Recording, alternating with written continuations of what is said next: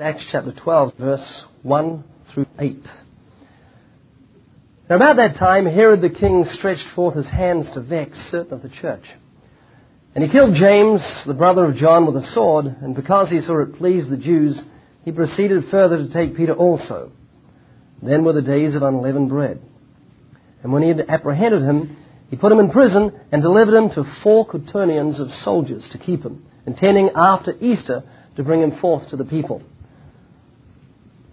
It seems that Herod was about to do with Peter that which he did with John the Baptist, bring him out on a plate for the Passover. Verse 5, Peter therefore was kept in prison, but prayer was made without ceasing by the church unto God for him.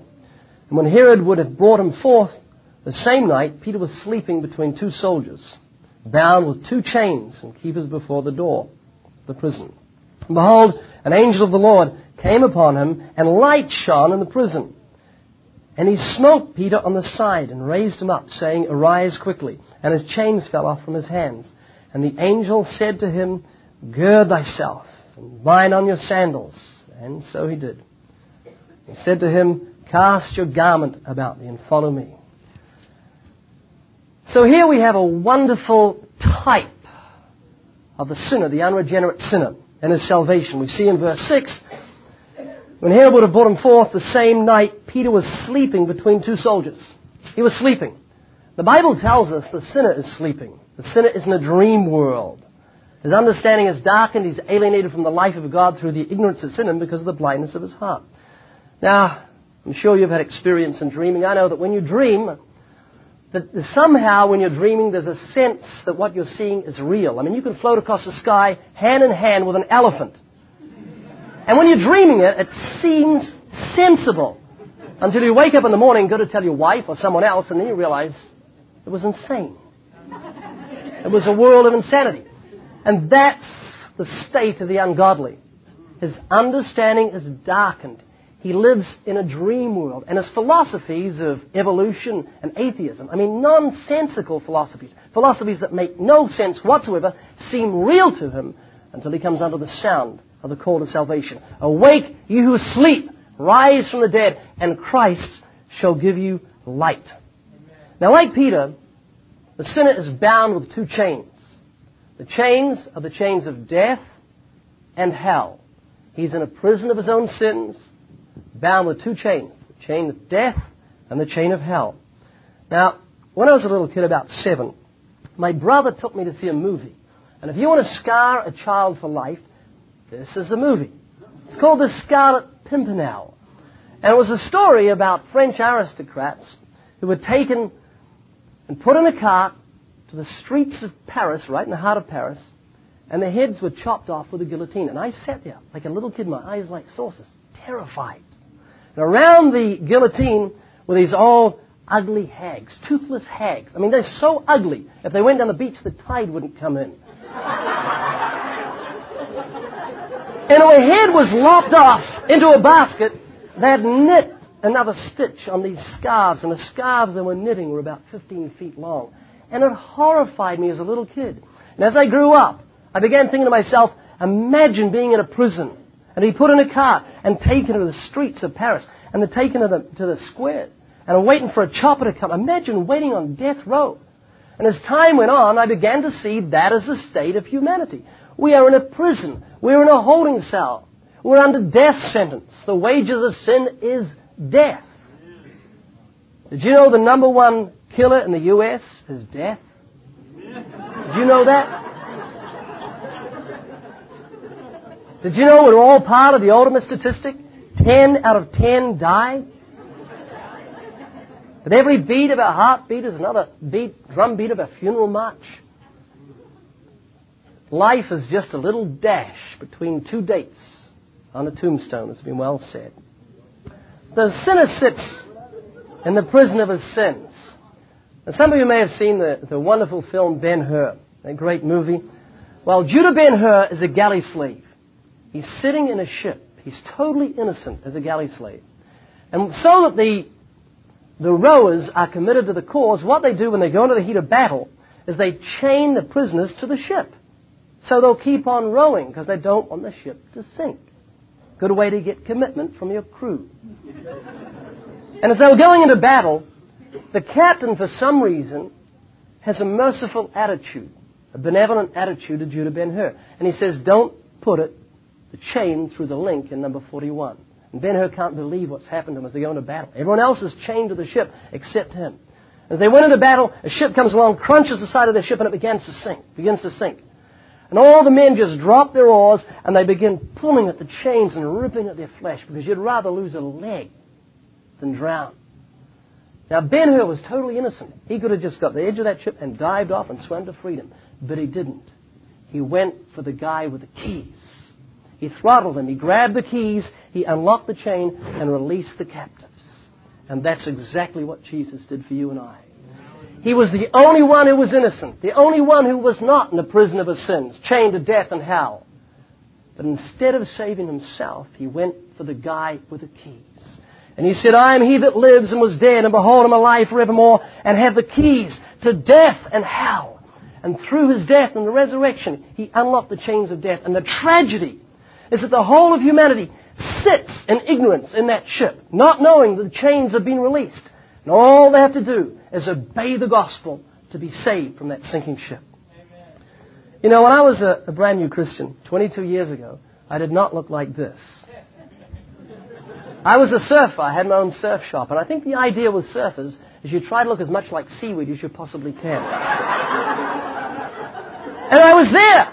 My hair was down upon my shoulders. I mean, it was just like matted rope. It was sun-bleached. It was blonde, goldy kind of blonde. I lost 3 brushes. I didn't dress like this. I mean, this is tasteful. Matching. You see, matching. Little gold piece here. You know, matching pants, socks, black shoes. Now, when I was brand new Christian, I had bright orange corduroys, bright turquoise shirt with big white flowers on it. Yeah. So that's why it surprised me.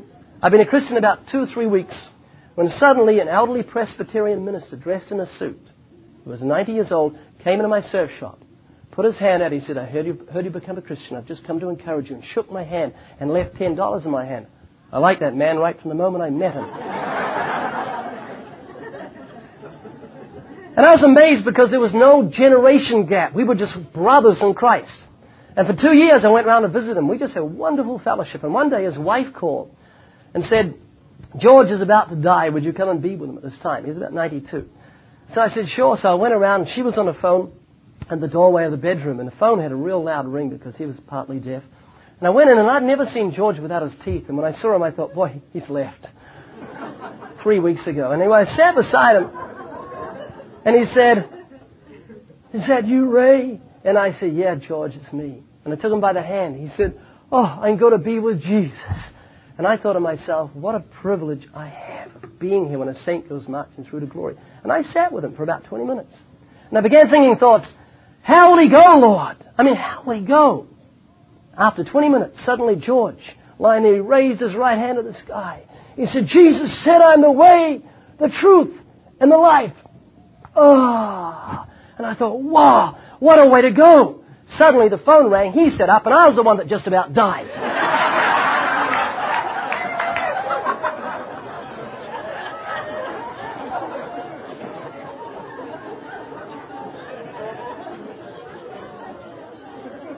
He lasted another 2 years.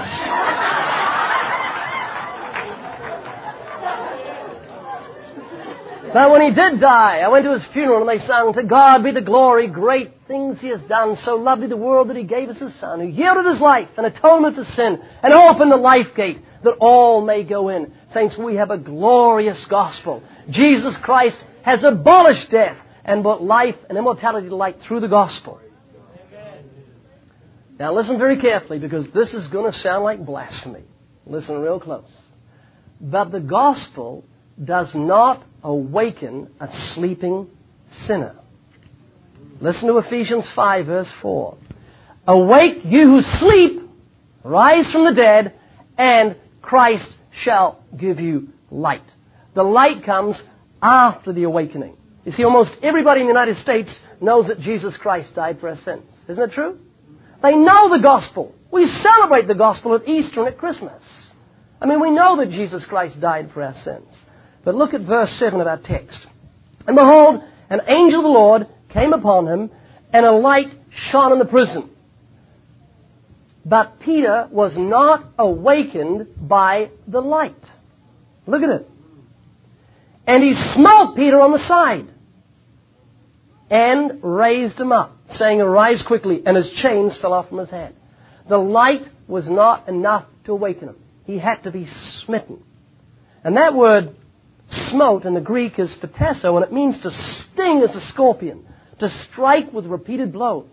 So the angel just didn't say, Peter, wake up. No, it was whack. So the gospel doesn't awaken sinners. That is not the purpose of the gospel. The way to awaken sinners is with God's law, His commandments. Now, John Wesley said in writing to a young evangelist, preach 90% law and 10% grace. So what? 90% law, 10% grace. It's like this. I'm a doctor. You're a patient. You have a terminal disease. You're going to die. You don't realize it. Now, I have the cure. Now, I want you to take the cure. How am I going to handle this? Well, I'm going to say, come in here, sit down. I've got something serious to speak to you about. I mean, this is really serious. Sit down. You have a terrible disease. And I get out a dictionary, a medical dictionary, and show you the name of the disease. Show you what the symptoms are. And I see you beginning to shake somewhat. And then I get out x-rays and show you the x-rays of this poison seeping through your body. And I begin to see sweat come to your brow. And I say to myself, good. He's beginning to see the seriousness of the situation. And I talk to you for 10 minutes about the disease. How long am I going to have to talk to you about the cure? Not very long at all. Because the knowledge of the disease and its terrible consequences give you desire for the cure. And that's the function of God's law. That's why Wesley said preach 90% law, 10% grace. Now Wesley, you see, the law is a schoolmaster, excuse me, the law is a schoolmaster to bring us to Christ. That's his function. Paul said, by the law is the knowledge of sin. He said, by the commandment, sin became exceedingly sinful. By the commandment. 1 Timothy says the law is good if it's used lawfully for the purpose for which it was designed. Psalm 19 verse 7, the law of the Lord is perfect, converting the soul. That's its function. The law brings knowledge of the disease of sin. The gospel is the cure. And you don't awaken them with the cure. You awaken them with knowledge of the disease, so they'll take the cure. You see, the law is a schoolmaster. Don't shoot the schoolmaster after you graduate. Do you? You shouldn't. You say, hey, thank you, schoolmaster. And I hope you stay schoolmaster and do your job that others may also graduate. John Wesley, in speaking of the smiting power of the law, firstly he says the law is given to convert the soul. And then he says, there has been one in an age who have been awakened by hearing that God was in Christ reconciling the world back to himself. That's the gospel. One in an age. But it is the ordinary method of the Spirit of God to convict sinners by the law. Let me give you a quote from our book, America, America. This is a quote from a man I'm sure you're familiar with. You should be if you know history in the U.S. Timothy Dwight, the founder of Yale University, said, few, very few, are ever wakened or convicted by the encouragements and promises of the gospel, but almost all by the denunciations of the law. Isaac Watts, the great hymn writer, said, I never knew but one person in the whole course of my ministry who acknowledged that the first notions or motions of religion in his heart arose from a sense of the goodness of God. But I think all besides who have come within my notice have rather been awakened to fly from the wrath to come by the passion of fear. See what he's saying? Rolf Barnard said, the preaching of the gospel is but sounding brass and tinkling cymbals if it falls into the ear of the best man out of hell who has not been awakened to his awful condition by the thunderings of the law. You see, when the wrath of the law is enforced, its demand for capital punishment makes the criminal anxious to be pardoned. And that was Paul's experience in Romans 7 through the 13. Now, I'd like to, with the help of God, if this tickle won't stop me in my throat, share with you a few instances of how I, using God's law, smite sinners. And don't do this if you want to stay in your comfort zone. Okay? Firstly, if you want to witness effectively to sinners, relate to them first. Let them feel your sanity. Don't just come up and blurt out spiritual things. For the natural man receives not the things of the Spirit of God. They're foolishness to him, neither can he know them because they're spiritually understood. First the natural, then the spiritual. Follow the example of Jesus in John chapter 4. Relate to the sinner. And I often do this by just talking about the weather, talking about something topical, and then bringing up the Christian subject. Like, did you see this? Or did you get one of these? And give them a tract. Now, how do you get from bringing up a Christian tract and saying, oh, it's a Christian tract, to God's law? As simple as this. You just say to them, do you think you've kept the Ten Commandments? Just do it kind of casually. Now, they'll react probably by saying, oh, yeah, pretty much. Maybe broke one or two. You say, well, let's go through them. Say, have you ever told a lie? And they'll usually say, oh, yeah, one or two fibs or white lies. Say, what does that make you? They say, oh, fibber. You say, no, a liar. They say, oh, yeah. Say, have you ever stolen something? And if they say no, you say, oh, I don't believe you. You've just told me you're a liar. This really does work. You say, come on, be honest. Have you ever stolen something even if it's small? And they say, yeah. I say, what does that make you? And they say, thief. Say, you know, Jesus said if you look at a woman and lust after her, you commit adultery in your heart. Ever done that? Yeah, plenty of times. Say, oh man, by your own admission, you're a lying, thieving adulterer at heart. And you have to face God on Judgment Day. And we've only looked at 3 of the 10 Commandments. There's another 7 with their barrels pointed at you. And then you just say, hey, do you think you'll be innocent or guilty on the Day of Judgment? And they say, guilty. You say, do you think you'll go to heaven or hell? You know what they answer? Heaven. Yeah. They do. They say heaven. And so you say, so you think God is good and He'll just overlook your sins? They, yes, that's it. So we'll try that in a court of law. You've committed rape, murder, and drug pushing. The judge says you're guilty. All the evidence is here. Anything to say before I pass sentence? Say back to him, well, God, Judge, I think you're a good man, and you'll just overlook my crimes. The judge would probably say, you're right about one thing. I am a good man, and because I am good, I'm going to see that justice is done and that you're going to be punished. And the very thing that sinners are hoping will save them on the Day of Judgment, His goodness, will be the very thing that will condemn them. Because God, because He's good, will judge sinners on the day of wrath. You see, it's very, very hard in such a gospel-hardened society to bring a right understanding of God's character and His nature. Because the average unregenerate person thinks that God is his friend. The gospel has been painted, or has painted, the modern gospel, a perspective of God being one of benevolence rather than wrath. One of being a friend rather than an enemy. And yet the Bible says we're enemies of God in our minds through wicked works. Whosoever therefore is a friend of God, the world is an enemy of God. We're enemies of God. His wrath abides upon us. A guy came to our door just this evening before dinner, trying to sell something, a young man. Took him through the commandments. And it's just as I finished, there was a thunder roll in the background. I said, hear that? He says, yeah. I said, God's angry at you. His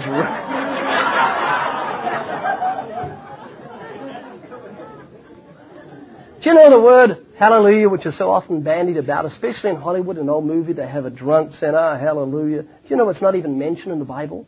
The word is hallelujah 4 times in the book of Revelation. And it's said by the angels when one of God's judgment comes upon the earth. One of His judgments is poured out. You see, heaven rejoices when justice is done. Just like you and I rejoice.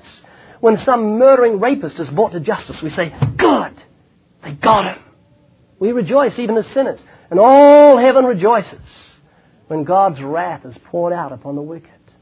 And His justice will be so thorough on the day of judgment. You say, but doesn't the goodness of God lead us to repentance? Good idea to check that verse out, because many of today's Christians say, well, the goodness of God leads us to repentance. We're just to speak of God's goodness. Well, that verse is in Romans 2, verse 4. And I think we'll turn to it because I think it's such an important scripture. Because if Paul is saying the goodness of God leads us to repentance, therefore we are just to speak of men's goodness, then he's a hypocrite because he didn't obey the command he was given. Because you look at the context of it. He's not speaking of God's goodness as a tool to bring men to Christ. Starts off, therefore you're inexcusable, a man whoever thou art judged, for wherein you judge another, you condemn yourself, for you do the same things. But we're sure that the judgment of God is according to truth against them who commit such things.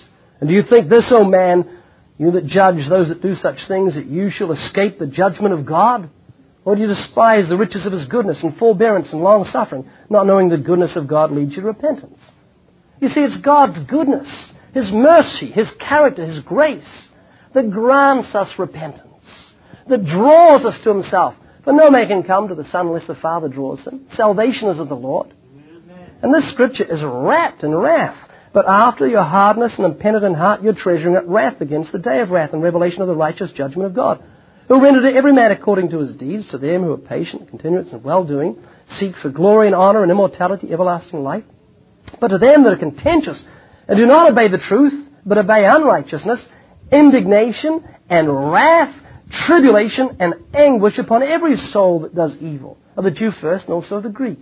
And then it goes, for as many as are in the law shall be judged by the law. And then straight through it says, verse 17 and 18, Paul begins opening up the law, the Ten Commandments, through verse 22 and 23. So what he's doing, he's not saying that we're to speak of God's goodness to bring men to Christ. That would be so against what he's doing at that particular point. So against what Jesus did, who always gave law to the proud and grace only to the humble. Listen to John Wesley. The second use of the law is to bring him unto life, unto Christ, that he may live. It is true, in performing both these offices, it acts the part of a severe schoolmaster. It drives us by force rather than draws us by love. And yet love is the spring of it all. Hear what Wesley's saying? That's the motivation. Why do I want to make sinners tremble because I don't like them? No, it's because I care for them and I know they must find a place of biblical repentance. And Paul said in Romans 7 verse 7, I had not known sin but by the law. To continue in this thought, turn to John 9 verses 1 through to 7. John 9, 1 to 7. When Jesus heals a man who was born blind. And as Jesus passed by, he saw a man who was blind from his birth. And his disciples asked him, saying, Master, who did sin, this man or his parents, that he was born blind? Jesus answered, Neither has this man sinned or his parents, but that the works of God should be manifest in him. I must work the works of him that sent me while it is day. The night comes when no man can work. As long as I'm in the world, I'm the light of the world.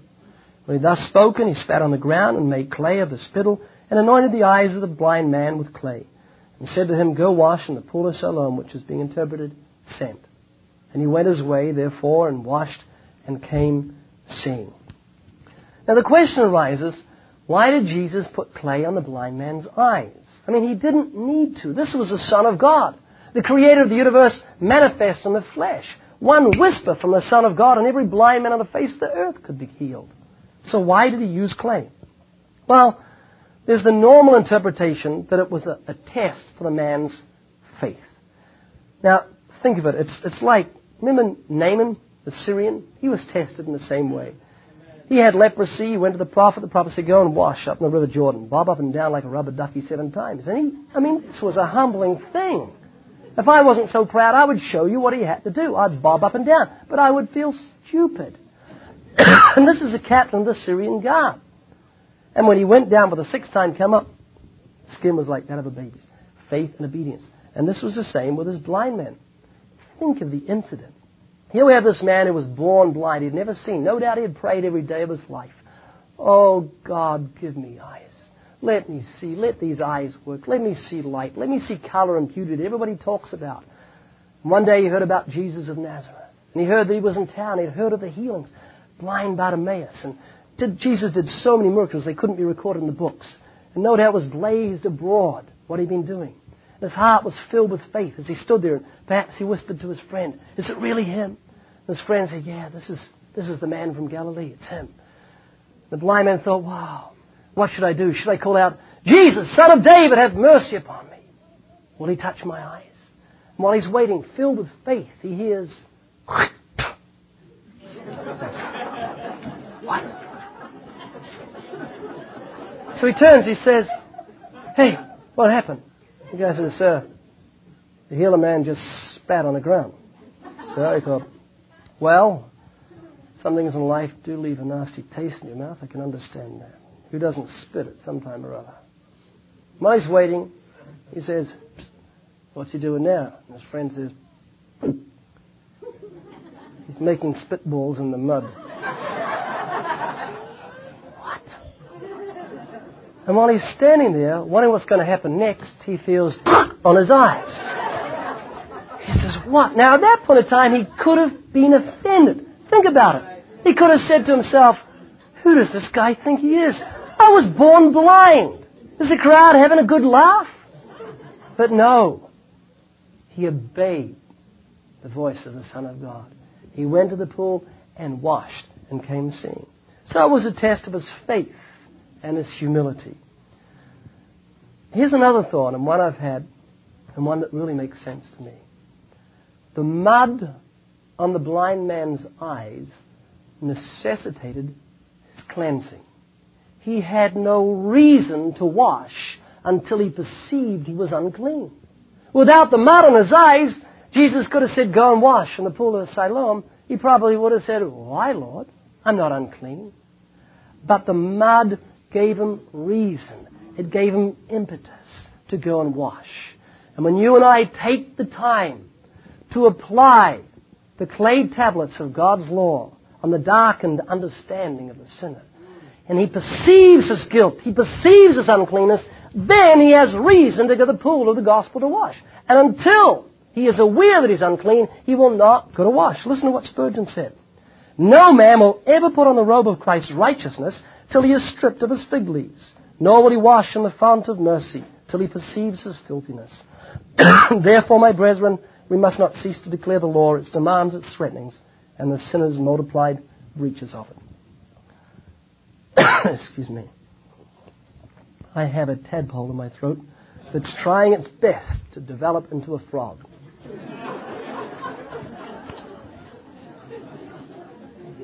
I'm waiting for it to leap out. I'm trying to drown it, but I think it's still a tadpole and it's enjoying it. If it was a frog, it would drown it. By God's word at last my sin I learned, says the hymn writer. Then I trembled at the law I'd spurned, till my guilty soul imploring turned to Calvary. It's like this, ladies. You'll identify with this. You've got a nice wooden table in your living room. You dust it down. There's no dust on the table. And then you go over and you draw back the curtains and live in the early morning sunlight. What do you see on your table? Dust. What do you see in the air? Dust. Did the light create the dust? No. The light merely exposed the dust. It merely showed you things in truth. And that's the function of God's law. When we take the time to draw back the curtains of the Holy of Holies and let the light of God's law shine upon the sinner's heart, suddenly he sees himself in truth. He sees we're all as an unclean thing and all our righteous deeds are as filthy rags. I sent this book to a friend and he wrote back this letter that said this. This friend of mine has always told me for the last 8 years, whenever the opportunity popped up, that the law was finished with and that the Ten Commandments were basically useless.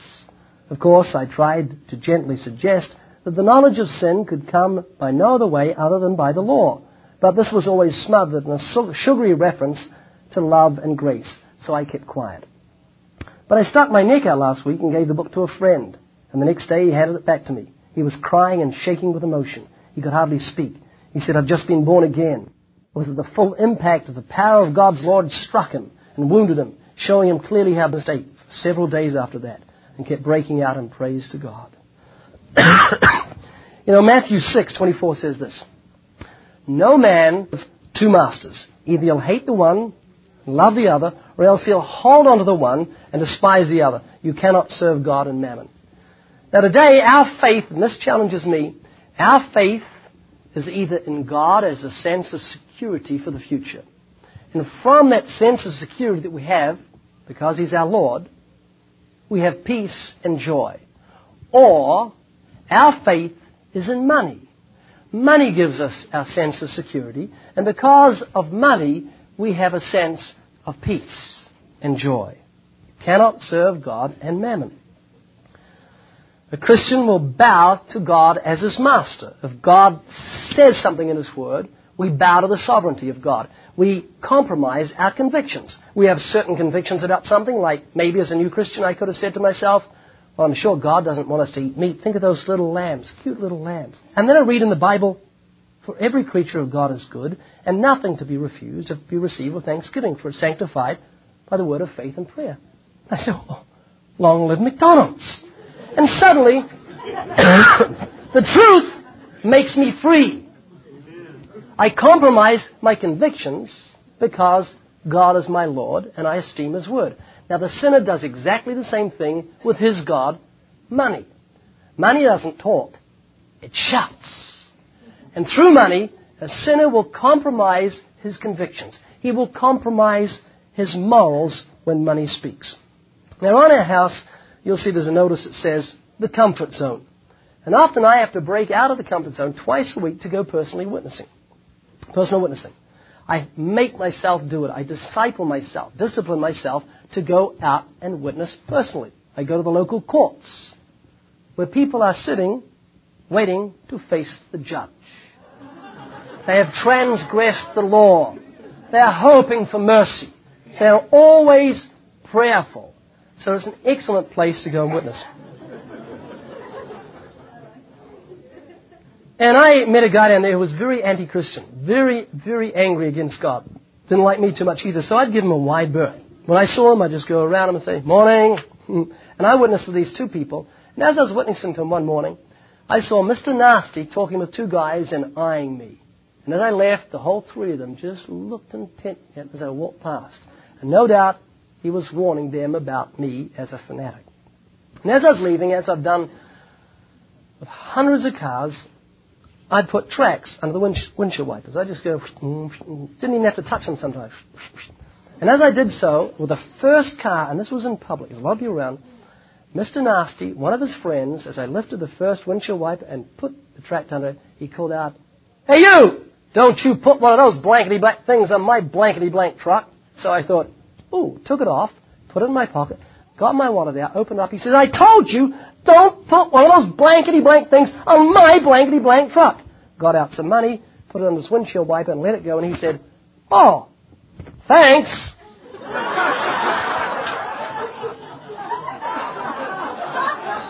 His God had appeared, so he immediately prostrated himself and compromised his convictions. That's why I often give money away when I preach. Now, not in churches, but in open ears. So stay there. When I'm giving an open ear, we often have a funeral, a fake funeral. And at this funeral, to begin it, I say, okay, I'd like to give away some money. And I give away money to show three things. One, that faith without works is dead. The person who eventually comes and takes the money had to exercise faith. He didn't just believe in it, he had to come and receive it. Two, it's an apology that so many in the name of Christianity have taken so much when we should be here to give, not to take in the name of Christianity. So, often I give away money. And there's another reason which has slipped my mind. When you hit 40, don't things slow down? They really do. Life is like a roller coaster. You begin with anticipation, excitement, enthusiasm. Go up over the hill, come down screaming, I want to get off.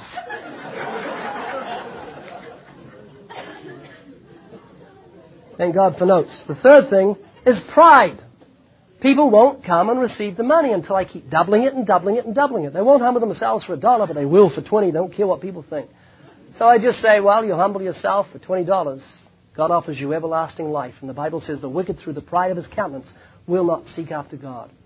There's one chance in a million that Jesus Christ abolished death. You owe it to your good sense just to look into it. The gift of God is eternal life through Jesus Christ. Amen. So I often give away money at these funerals. And so I put 10 $1 bills in my wallet as I arrived in Louisiana, Baton Rouge. And this young guy picked me up, very zealous young man, and he says, we're doing a funeral tonight. I says, cool, that's great. He says, have a rest up, we'll pick you up soon. Went to the church, picked up 30 or 40 people from the local church. Then we went and stopped at a Walmart. And I says to myself, well, I guess we're going to buy something. No, that's where I was preaching.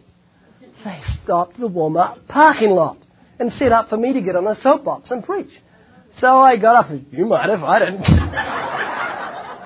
I got up on a soapbox and I began preaching because I've been stopped by the police over a dozen times. I mean, they come up with their weapons ready, so you get out of it. As I was preaching, I'd gone for 5 minutes. Suddenly a security guard came up to me and says, "You've got 5 minutes." I says, "You're kidding. 5 minutes? That's never happened before." "Thank you very much. Another 5 minutes." That's 300 seconds, and I already have 5 minutes. So I kept preaching. Finished off, went to the local pastor. I says, "Pastor, that security guard came up, and he gave me an extra 5 minutes." He says, "Yes, I know." When I saw him come out, I said, "See that preacher over there?" He says, "Yeah." "See all the people around him?" "Yeah." So they go to my church, and we all shop at Walmart.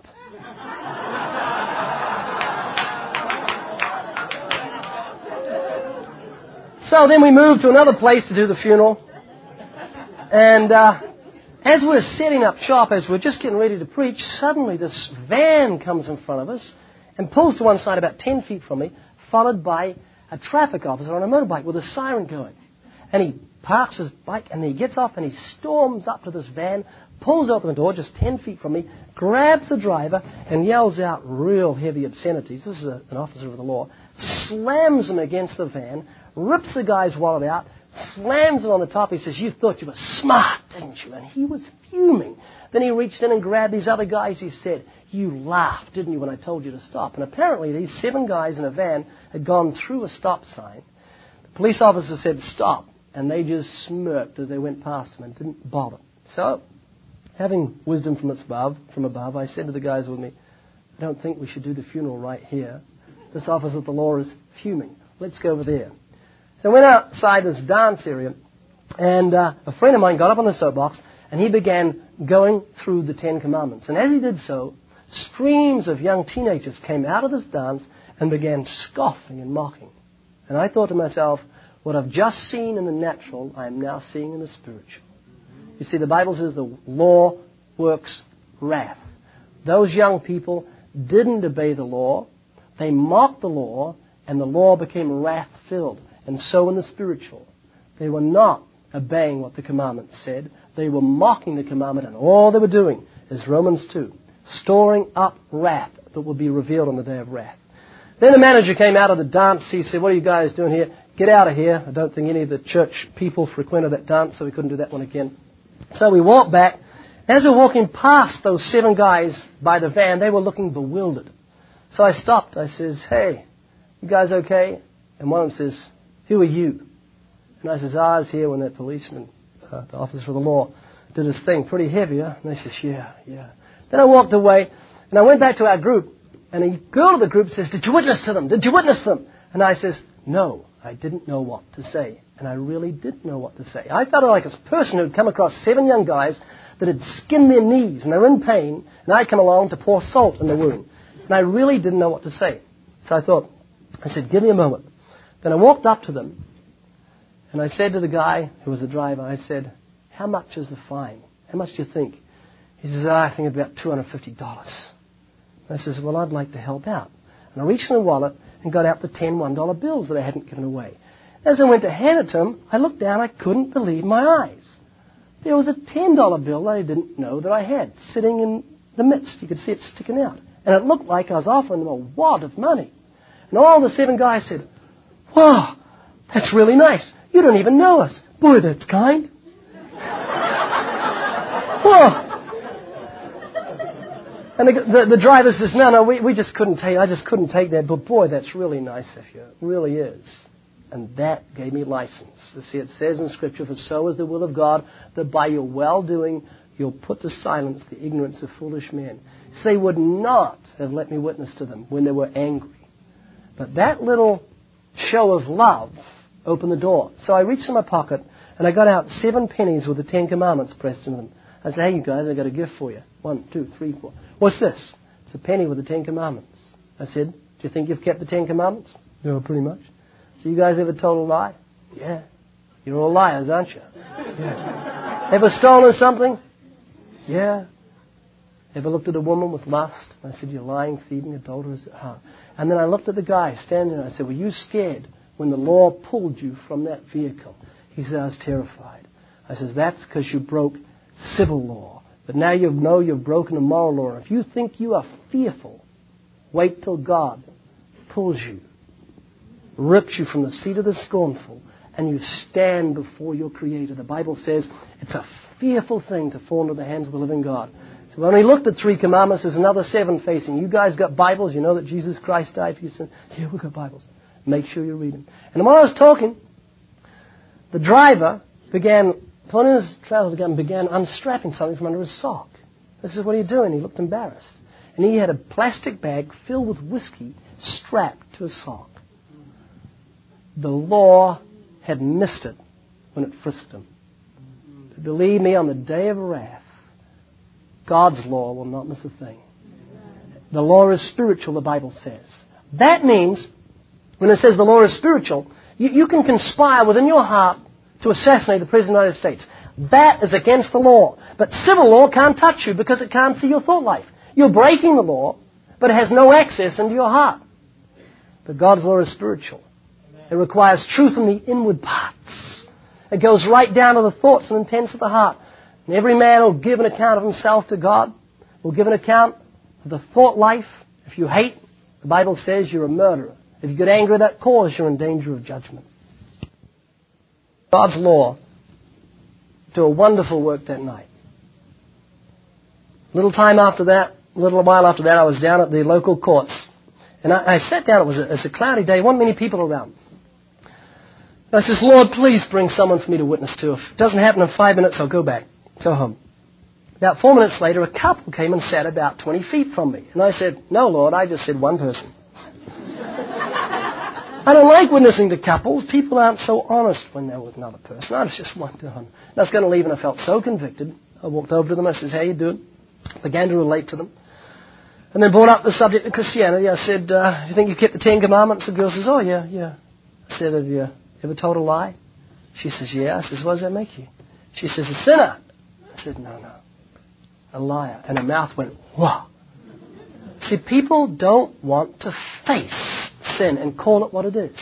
And then I talked about theft. And then I turned to the young guy. I says, fornicators will not inherit the kingdom of God. Every hair on your head is numbered. You know what he did? He said, that's weird. And he put his hand in his pocket and brought out a book. It was a book of Bible promises. He says, I was reading this in bed at 4 a.m. this morning. I said, who were you with? He said, my girlfriend. I said, fornicators will not inherit the kingdom of God. He said, I read those 2 scriptures you said this morning in that book of Bible promises. I said, you know what you're like? I said, you two are like a little kid. His father had a gift of $20 to give him as a gift. It was in his wallet. And the father couldn't wait to give him the gift. And the kid had got into the wallet and stolen it. I said, that's what you've done with sex. It was a gift of God. You took something good and made it something bad. You need to repent, both of you, and get right with God. And get married if you love each other. Now, I'm often asked, would you pray a sinner's prayer with someone? And the answer is yes and no. And for the reason, turn to John 20, verse 24. But Thomas, John 20:24, one of the 12 called Didymus was not with them. This is when the disciples were gathered together after the resurrection, when Jesus came. The other disciples therefore said to him, we've seen the Lord. But he said to them, except I shall see in his hands the prints of the nails, and put my finger into the print of the nails, and thrust my hand into his side, I will not believe. And after 8 days, again his disciples were inside, and Thomas with them. Then came Jesus, the doors being shut, and stood in the midst, and said, peace be unto you. Then I said to Thomas, reach here your finger, and behold my hands, and reach here your hand, and thrust it into my side, and do not be faithless, but believing. And Thomas answered and said to him, my Lord and my God. And Jesus said to him, Thomas, because you have seen me, you have believed. Blessed are they that have not seen and yet have believed. Now, why did Jesus appear to Thomas on the 8th day? Well, for the answer to this, let me tell you, I've got 3 kids, and I've seen my 3 children born. It wasn't as painful as I thought it would be. But it was a wonderful experience. And with our daughter, the doctor was late. My daughter is always like this. She's always early. She likes to get things done. And she arrived a little early, and the doctor was late. And so the nurse delivered the child. And the nurse, not being too well up on things, cut the umbilical cord in slightly the wrong place. And consequently, it kind of went like a hose gone wild. That's an exaggeration. It just went... And blood squirted up from the umbilical cord right across the face of the nurse and all over her hands and that. And we all just laughed because this was a joyous occasion. A life had entered the world. A child had been born. It was wonderful. The blood just spoke of life and joy. But imagine if the child had been stillborn. What a terrible thing to take that little corpse and wrap it in a towel or something and just put it to one side and look at the mother. Oh, that life wouldn't speak, that blood wouldn't speak of life, it would speak of death.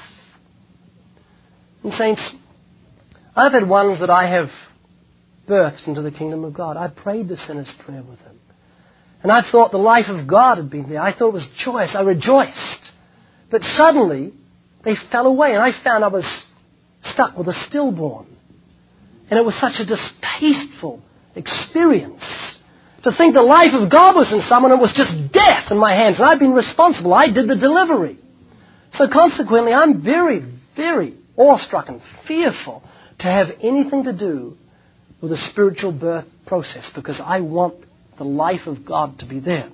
Now, why did Jesus appear to Thomas on the 8th day? Well, on the 8th day, a Hebrew child was circumcised. On the 8th day, they've now discovered that that's when the coagulating factor in the blood, the prothrombin, is at its highest. That's when the body's immune system is at its highest. There's a right time for physical circumcision.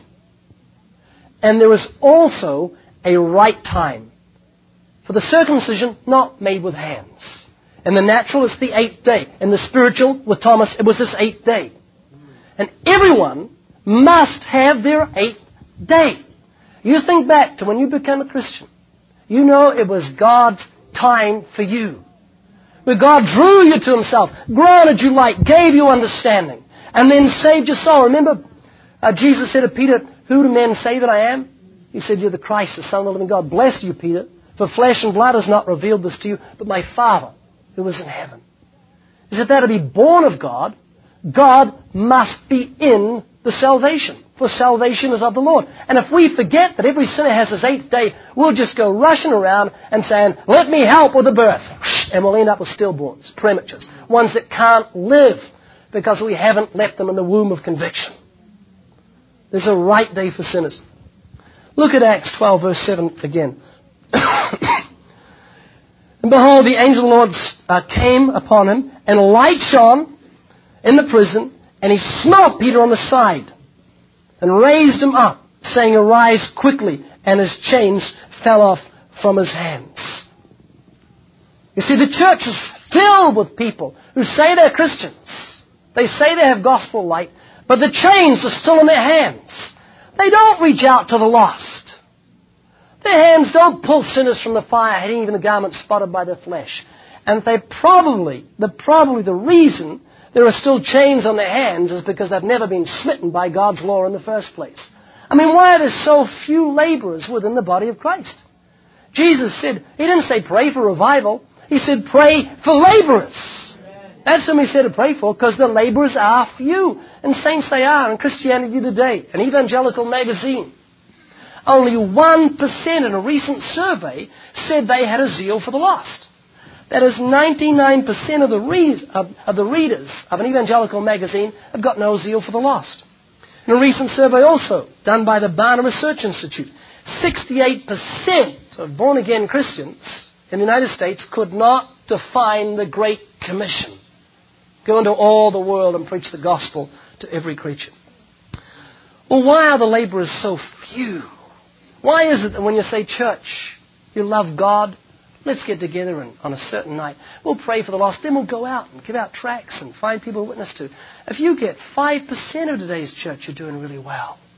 Why are the laborers so few? Well, recently I had occasion deep in the heart of Texas to have dinner with my friend Winky Pratney, a fine author and Bible teacher, who was also a New Zealander. He's got good blood. And so because we were fellowshipping, this called for a steak. And so Winky cooked the steak and slapped it on my plate. And when I cut into it, it was tender. Now, Sue and I, for years, have wondered how you get tender steaks. We've bought a steak. She says, cook it slow. And it's tough. We cook it fast. It's tough. I'll try a different type of steak. It's tough. We thought, what's the key? I said, Winky, how did you get this so tender? He said, it's real easy. He said, you get a hot plate. And you get a hot plate till it's almost white hot. And then you drop that steak for 15 seconds on one side.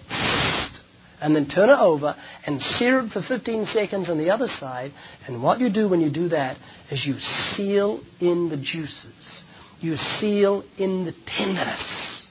And at 3 a.m. the next morning, it suddenly struck me what it is that keeps the tenderness within the heart of the Christian. Because I thought, what is it that makes laborers? Why are there so few? Why is it? Is the laborers the ones that I know that are so zealous? Are they kind of born with a boldness? An innate boldness that just want to go out and witness? No. Because some of the most zealous laborers I know are very shy people. What is it that Spurgeon called a deep tenderness that was in the heart? You know why it's there? It's because they've been seared by the heat of God's law. Amen. That's what produces the tenderness. Now think about it. We have someone who's a sinner. He's in a dream world. He thinks that God loves him and is pleased with his lifestyle, and he doesn't realize that the wrath of God abides upon him. He's living in a dream world. He believes that man evolved from this, or he's reincarnated, or perhaps there's no God, he doesn't really know. I mean, it's just an unworld philosophical rubbish going through his mind. And suddenly he's confronted with God's law. He's smitten with the law. He suddenly realizes that God's law is spiritual, that God's seen his thought life. He's seen the darkness as though it were pure light. There's not a word on his tongue that God doesn't know altogether.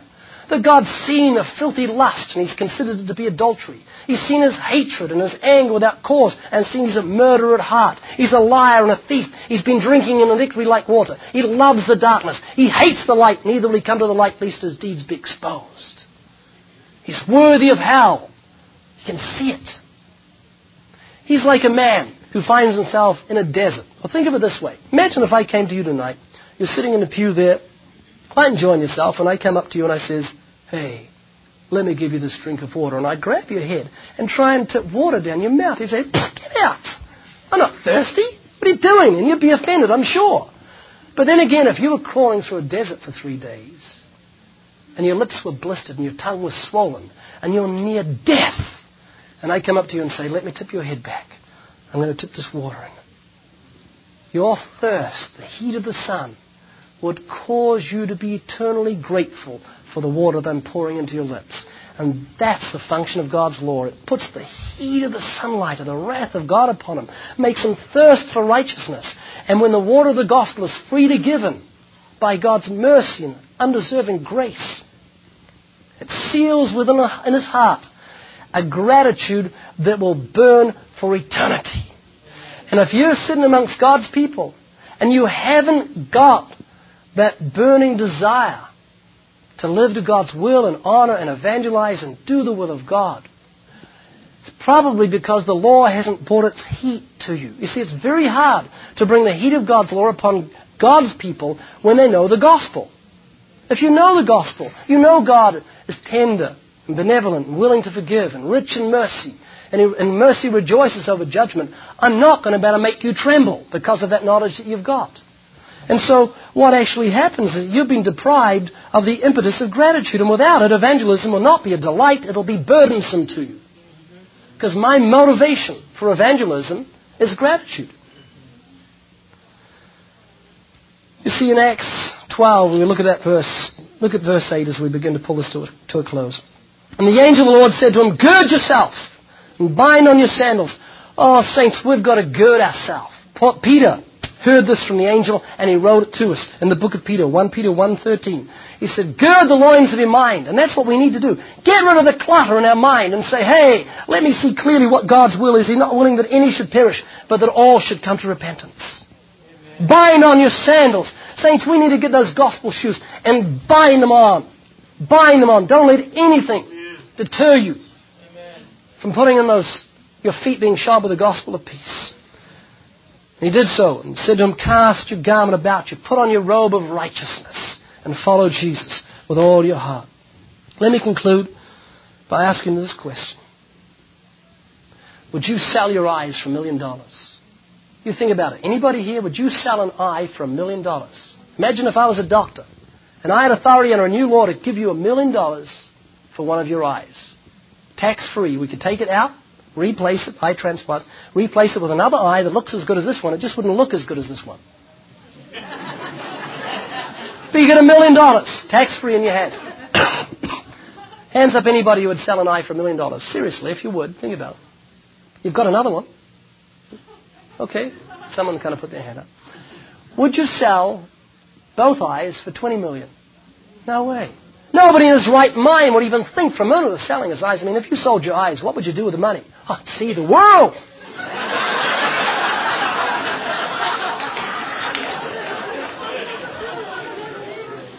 Saints, your eyes are precious to you. And yet they're merely the windows of your soul. Your soul, your life looks out the windows of your eyes. Shut the shutters, you can't see out.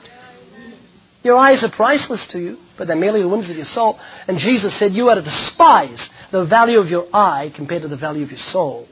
He said if your eye causes you to sin, pluck it out and cast it from you. For it's better to enter heaven without an eye than to go to hell with both your eyes. He said, what shall it profit a man if he gains the whole world and loses his own soul?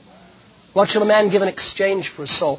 So of all the things you should prioritize in your life, it's your eternal salvation. It's not your marriage. It's not your health. It's not your vocation. It's your eternal salvation, because all these things are merely temporal. Your salvation is eternal. And the salvation of sinners around us should be a priority in your life. You know, a pastor called me some time ago and he said, he was from Florida. He said, I got to tell you something, Ray. He said, I've never been really zealous for the lost until recently. He said, I just saw myself as a pastor and people had the gift of evangelism. My gift was teaching. He said, but I pulled into a service station. I went to get some gas. And when I was inside paying for it, God seemed to speak to my heart and say, tell that man about my mercy, my forgiveness. The pastor thought, well, there's kind of too many people around here. I haven't got time to wait. So I went back out in his car and he's just going to drive off and he felt God speak to his heart again. Go back and tell that man about my forgiveness. So you know what the pastor did? He says, Lord, I'll tell you what I'll do. I'll just pray. Oh, Father, bring a laborer across the path of that man. So that's what he did. He just prayed that God would bring a laborer, and then he just drove off. Felt quite satisfied that he'd done what he should. 2 days later, he found out that that man closed up shop, went home, and committed suicide. What a tragedy. Saints, we have an awesome task before us. And my prayer is, oh God, teach me to number my days that I might apply my heart to wisdom. Duplication of this message is encouraged. For a complete selection of books, tapes, and tracts by Ray Comfort, write to Living Waters Publications, Post Office Box 1172, Bellflower, California, 90706.